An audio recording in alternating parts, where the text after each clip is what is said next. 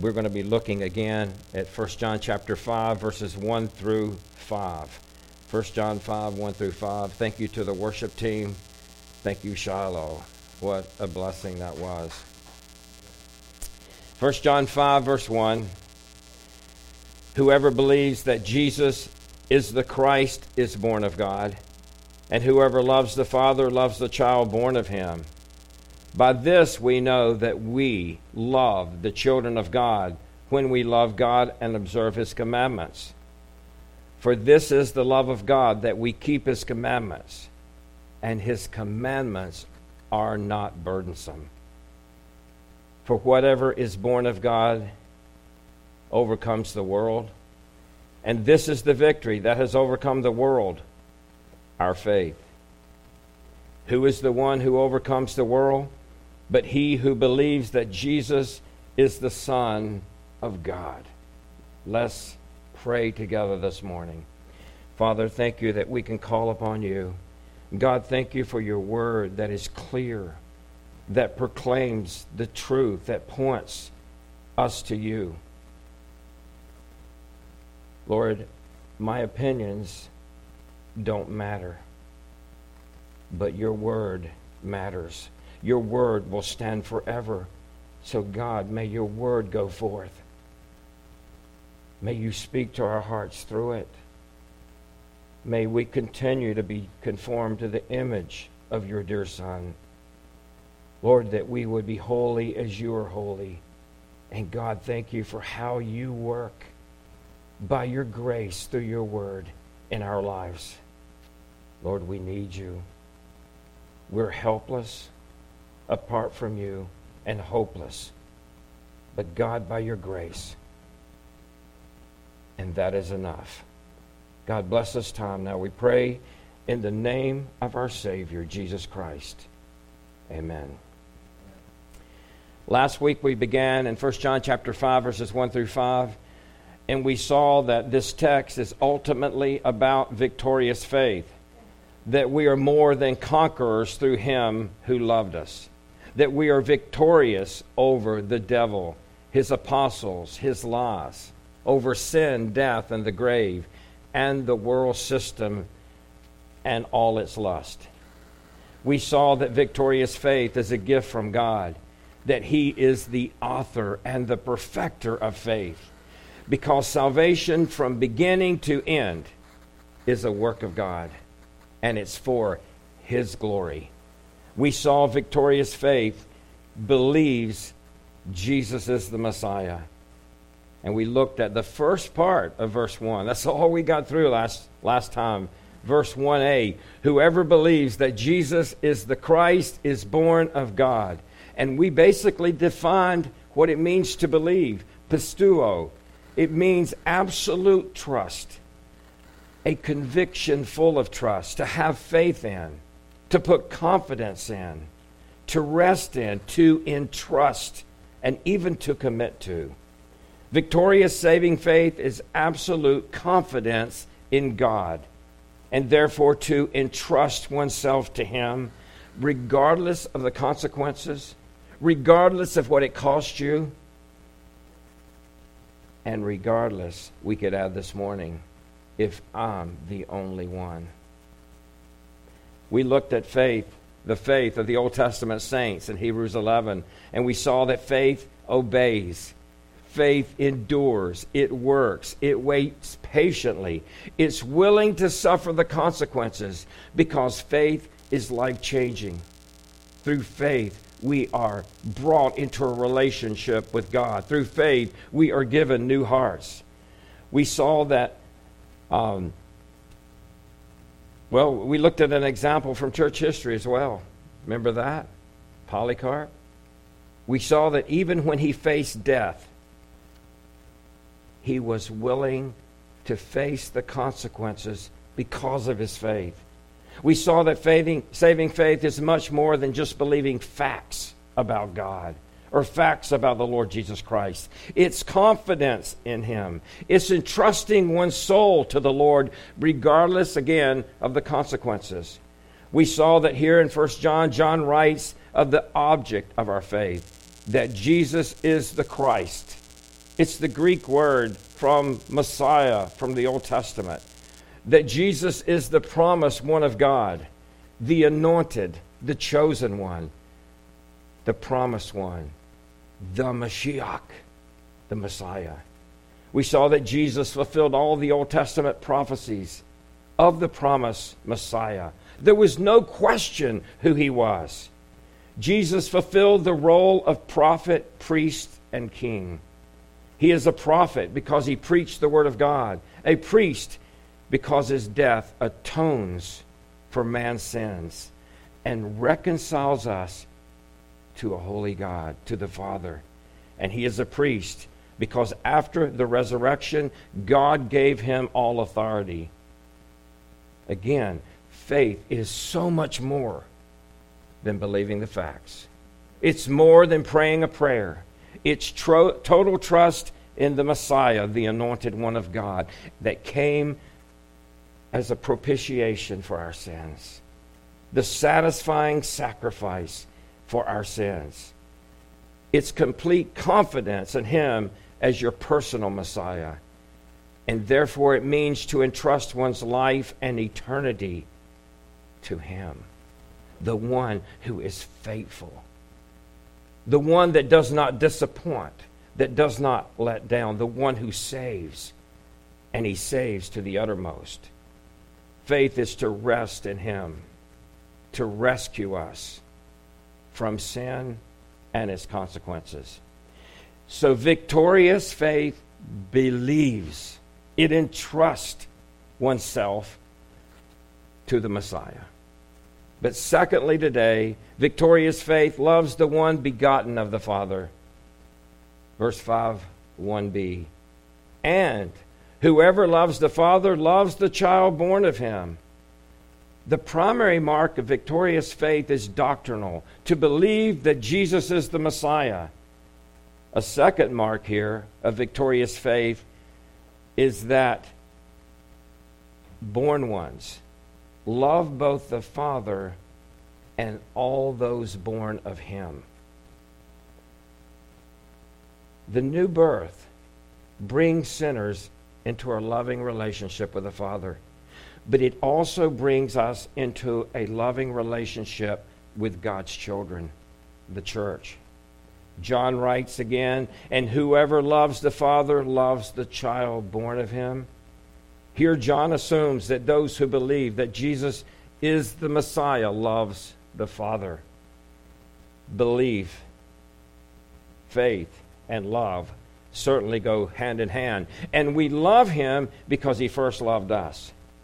Yet John is stating here, whoever loves the Father loves the child born of him. Certainly no one can know the Father who does not know the Son. No one can love the Father who does not love the Son. But here, John is referring not to the only begotten Son, the child that he's talking about. He's referring to those born of God, the brethren, the body of Christ. Over and over, John has declared that those who do not love the brethren do not love God. We've seen it all the way through this book. That is an impossibility. It's a contradiction in terms.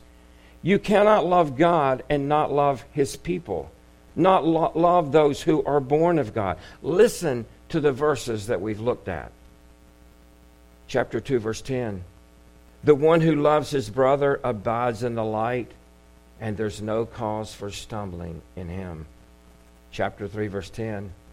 By this the children of God and the children of the devil are obvious. Anyone who does not practice righteousness is not of God, nor the one who does not love his brother. Chapter 3, verse 14. We know that we've passed out of death into life because we love the brethren. Chapter 3, verse 17.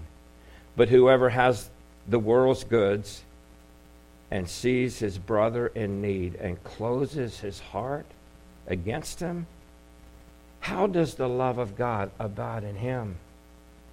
Chapter 3, verse 23.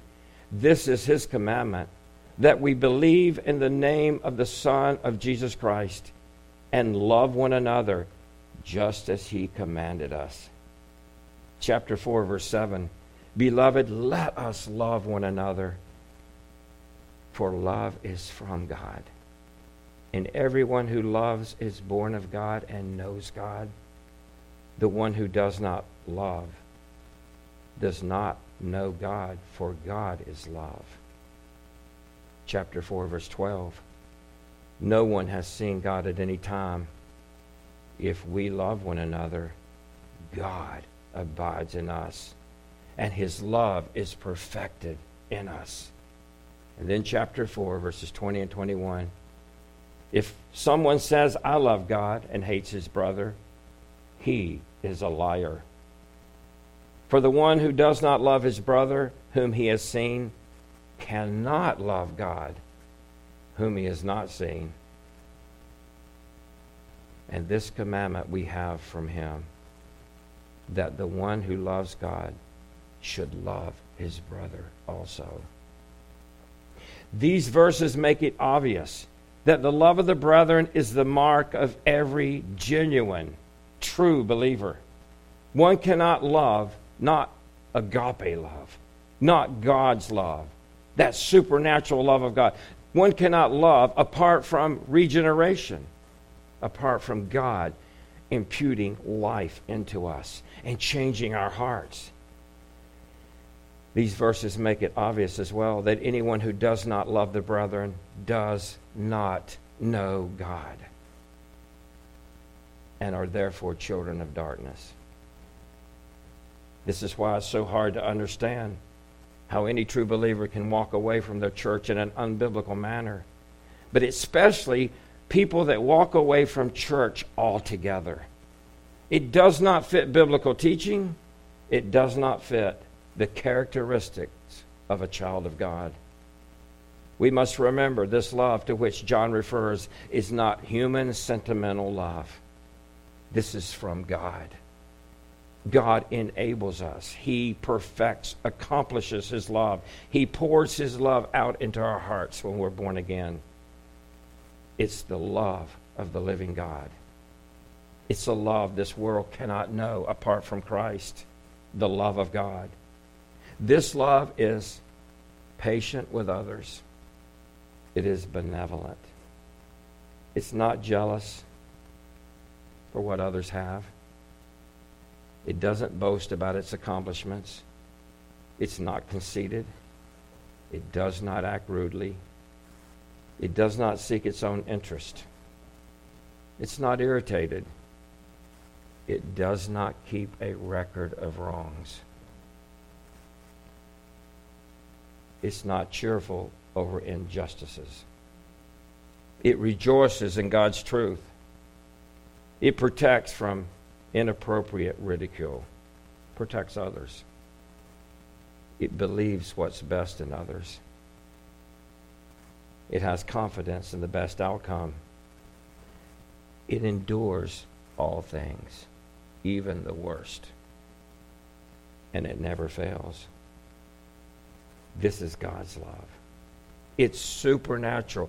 The supernatural love of God that he enables by changing our hearts, by engraving his law on our hearts, fulfilled in the two great commandments. John says, whoever loves the Father loves the child born of him. There are no exceptions. It's not that we seek to love others to be accepted by God. It's that when God gets a hold of us and changes us and we are born again, he changes our hearts whereby we love one another. And if we do not have that love, it's because we do not know him. So victorious faith believes that Jesus is the Mashiach. Victorious faith loves the one begotten of the Father. And then thirdly, victorious faith obeys God's commandments. Verse 2 and 3, by this we know that we love the children of God when we love God and observe his commandments. For this is the love of God, that we keep his commandments, and his commandments are not burdensome. John precedes verse 2 here with the last part of verse 1. that we've just looked at. And whoever loves the Father loves the child born of him. But in verse 2, the whole verse, John crowns that truth with this. By this we know that we love the children of God, when we love God and observe his commandments. So just as it is impossible to love God when we're not loving his children, it is impossible to love his children apart from loving God. These are the twin marks of a genuine child of God, that we love God and we love those born of him. Again, John writes, verse 2, by this we know that we love the children of God when we love God and observe his commandments. Notice the correlation between loving God and observing his commandments.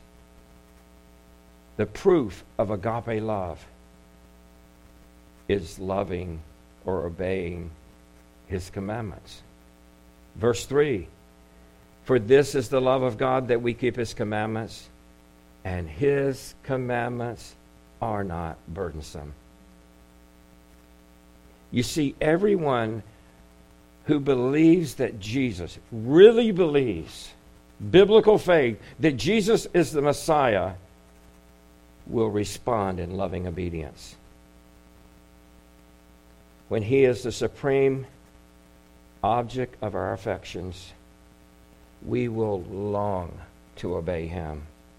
Dr. John MacArthur writes, genuine saving faith produces love, which results in obedience.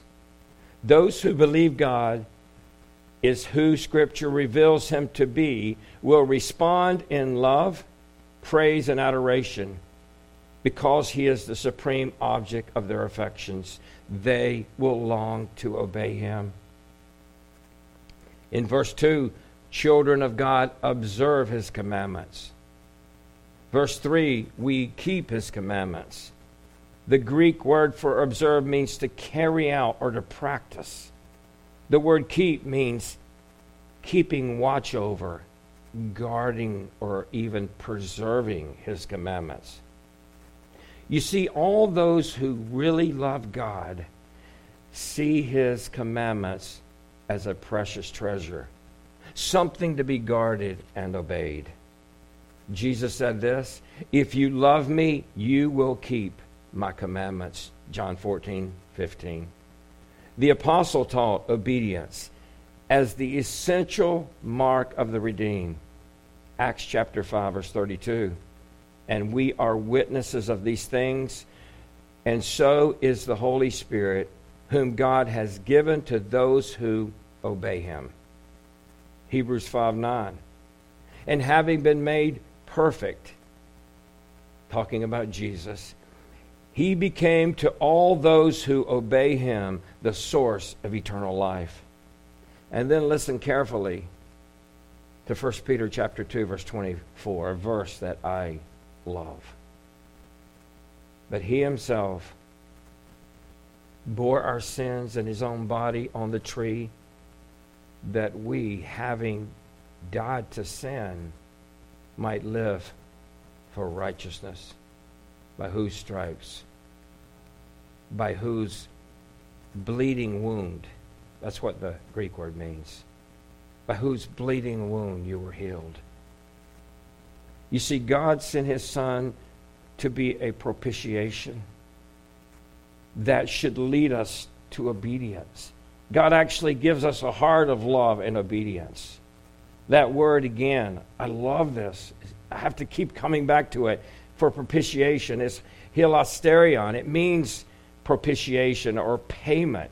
But it's payment that results in expiation. It results in appeasement, where God's wrath is satisfied. The wrath that I deserve has been satisfied by Jesus Christ. Not only did he pay the payment, but the payment satisfied his wrath. Therefore, expiation, and I'm brought into a relationship with him by his grace. It's a satisfying sacrifice that appeases a holy God, appeases his wrath towards me that I deserve, bringing me into a relationship with him, and it results in obedience. It results in walking as he walked. Not perfection, but we're talking about habit of life, present tense in the Greek. As you go through 1 John, we're not talking about perfection. We still have the sin nature. But John's talking about a different direction. And it's all by the grace of God. So how is all God's commandments that we're to obey summed up? In the two great commandments. You shall love the Lord with all your heart, with all your soul, and with all your mind. Jesus said this is the great and foremost commandment, and the second is like it. You shall love your neighbor as yourself. On these two commandments hang the whole law and the prophets. Not just the 10 commandments, all of it. And it's all fulfilled when God gives us a new heart, because he gives us a love for him and a love for one another. John writes here, the commandments of the Lord are not burdensome. How could they be? He has saved us from eternal destruction. He's omniscient. He knows what's best for us. He's faithful, trustworthy, and loving. How would we not want to obey him that loves us and knows what's best for us? How can anyone love God and not happily obey him? The psalmist, speaking of God's word, make me walk in your path. Make me walk in the path of your commandments, for I delight in it. Then he says later, that's Psalm 119:35, later in that chapter, verse 103, how sweet are your words to my taste, sweeter than honey to my mouth. God's word, God's commandments, his instruction is precious to those who love him. So victorious faith believes that Jesus is the Mashiach. Victorious faith loves the one begotten of the Father. Victorious faith obeys God's commandments, and they're not burdensome. Finally, victorious faith overcomes the evil world system, verses 4 and 5. For whoever is born of God overcomes the world, and this is the victory. Remember that word, Nike? This is the victory that has overcome the world, our faith. Who is the one who overcomes the world but he who believes that Jesus is the Son of God? He begins in verse 4 of these two verses, for whatever is born of God. It literally reads, everyone who is born of God. A little bit confusing, but if you look at one example of a better translation is found in the International Standard Version, because everyone who is born of God. So he uses for, because. John is explaining while God's commandments are not burdensome.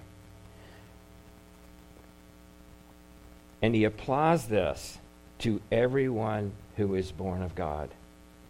Everyone who has been born of God, regenerated, given life.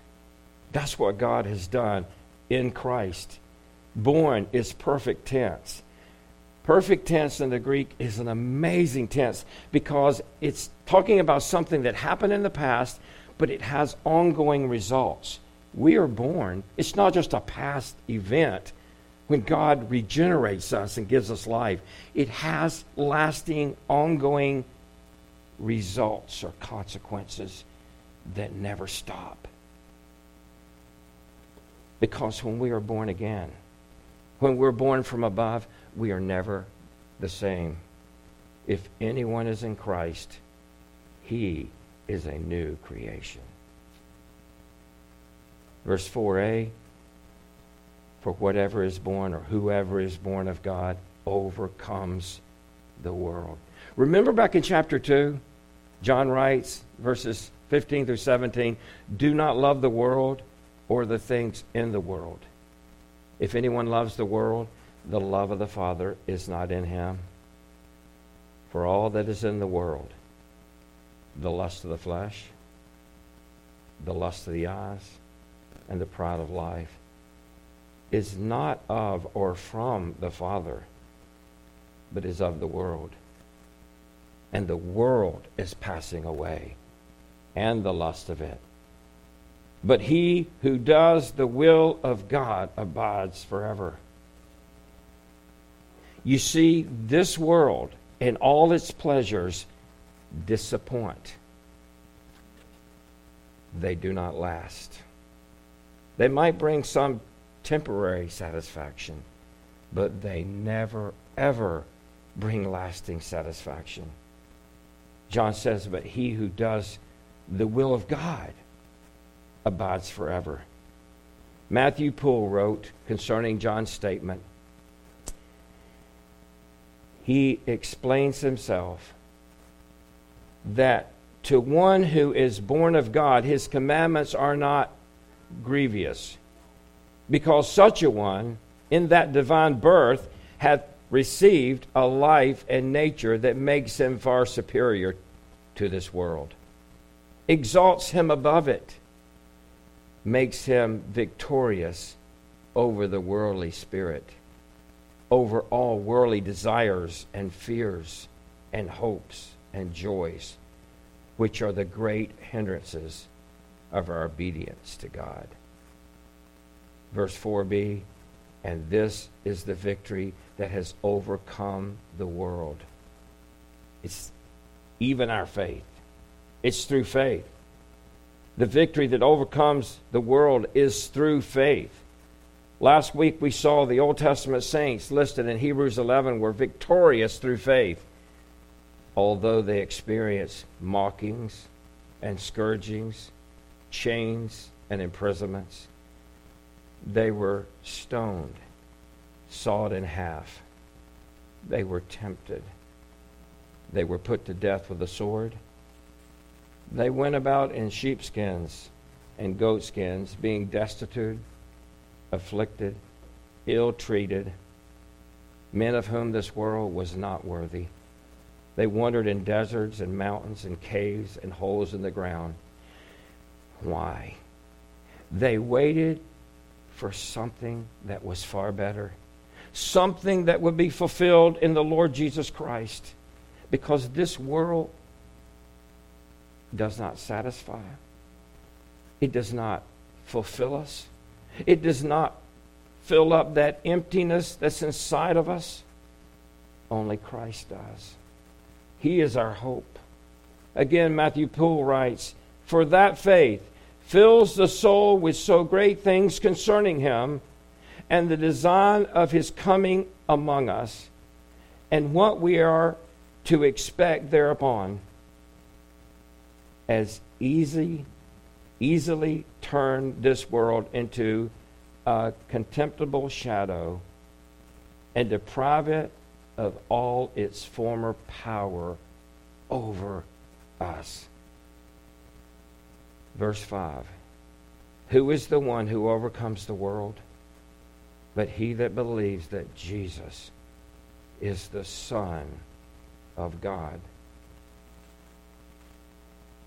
Notice it doesn't tell us those who overcome this world are those who depend on the government or political leaders. No. It's those who believe that Jesus is the Son of God. Now don't misunderstand. God instituted human government and uses it to restrain evil. God ordains all in authority, whether they're righteous or wicked, and he uses them for his own purposes. But God's primary purpose in this world is not human government. It's the church, the ecclesia of Jesus Christ, those that God have called out of the world for his own name, his body, This is the bride of Christ. We are the bride of Christ. The church is a people called out of this world, saved by the blood of the Lamb, a people that God has chosen to glorify Him. We're saved to glorify Him regardless of political climate, regardless of whether it's politically correct to name the name of Christ, and regardless of what it costs me. The church is God's plan for this world, and it will not fail. Upon this rock I will build my church, and the gates of hell will not prevail against it. The church is God's plan, and it will succeed because it's God. God's plan is not to institute an American or a worldwide utopia. It's to save a people out of this world for His name's sake. And every person saved out of this world is victorious. Nikeo, Nike. Victorious over a wicked world system. Victorious over sin and its consequences. Victorious over Satan, the god of this evil world. Victorious over his false teachers and their lies. And victorious over the difficulties of life. What did the psalmist say? Some trust in chariots and some in horses. But we will trust in the name of the Lord our God. Where's your trust? Where's your trust this morning?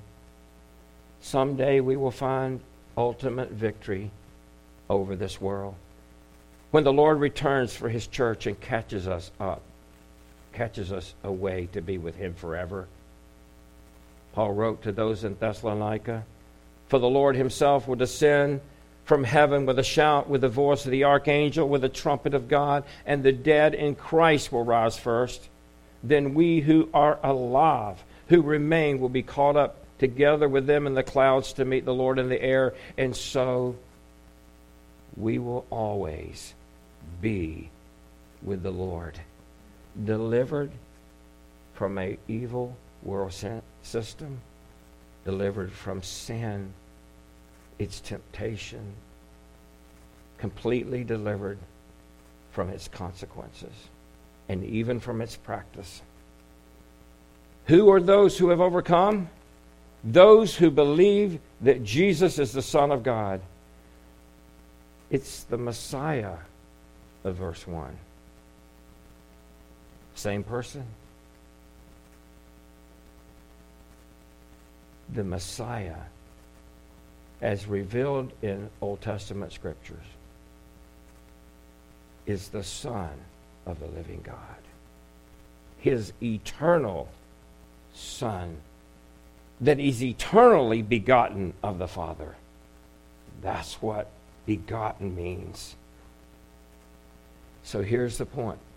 No one will ever obtain lasting satisfaction through fleshly desires, fleshly gratification.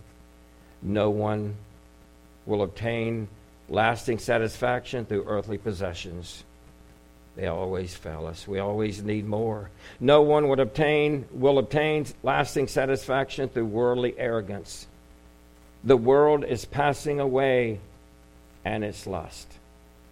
But he who does the will of God will live forever.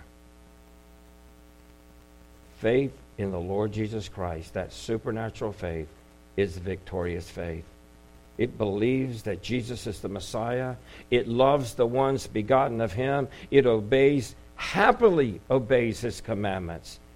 And it overcomes this evil world system because we are not of this world. Let's pray. Father, thank you, God, for your salvation, for your work, for your plan. Thank you for the church of Jesus Christ. God, thank you for calling us out of this world, redeeming us, making us citizens of heaven. And Lord, one day you will establish perfect righteousness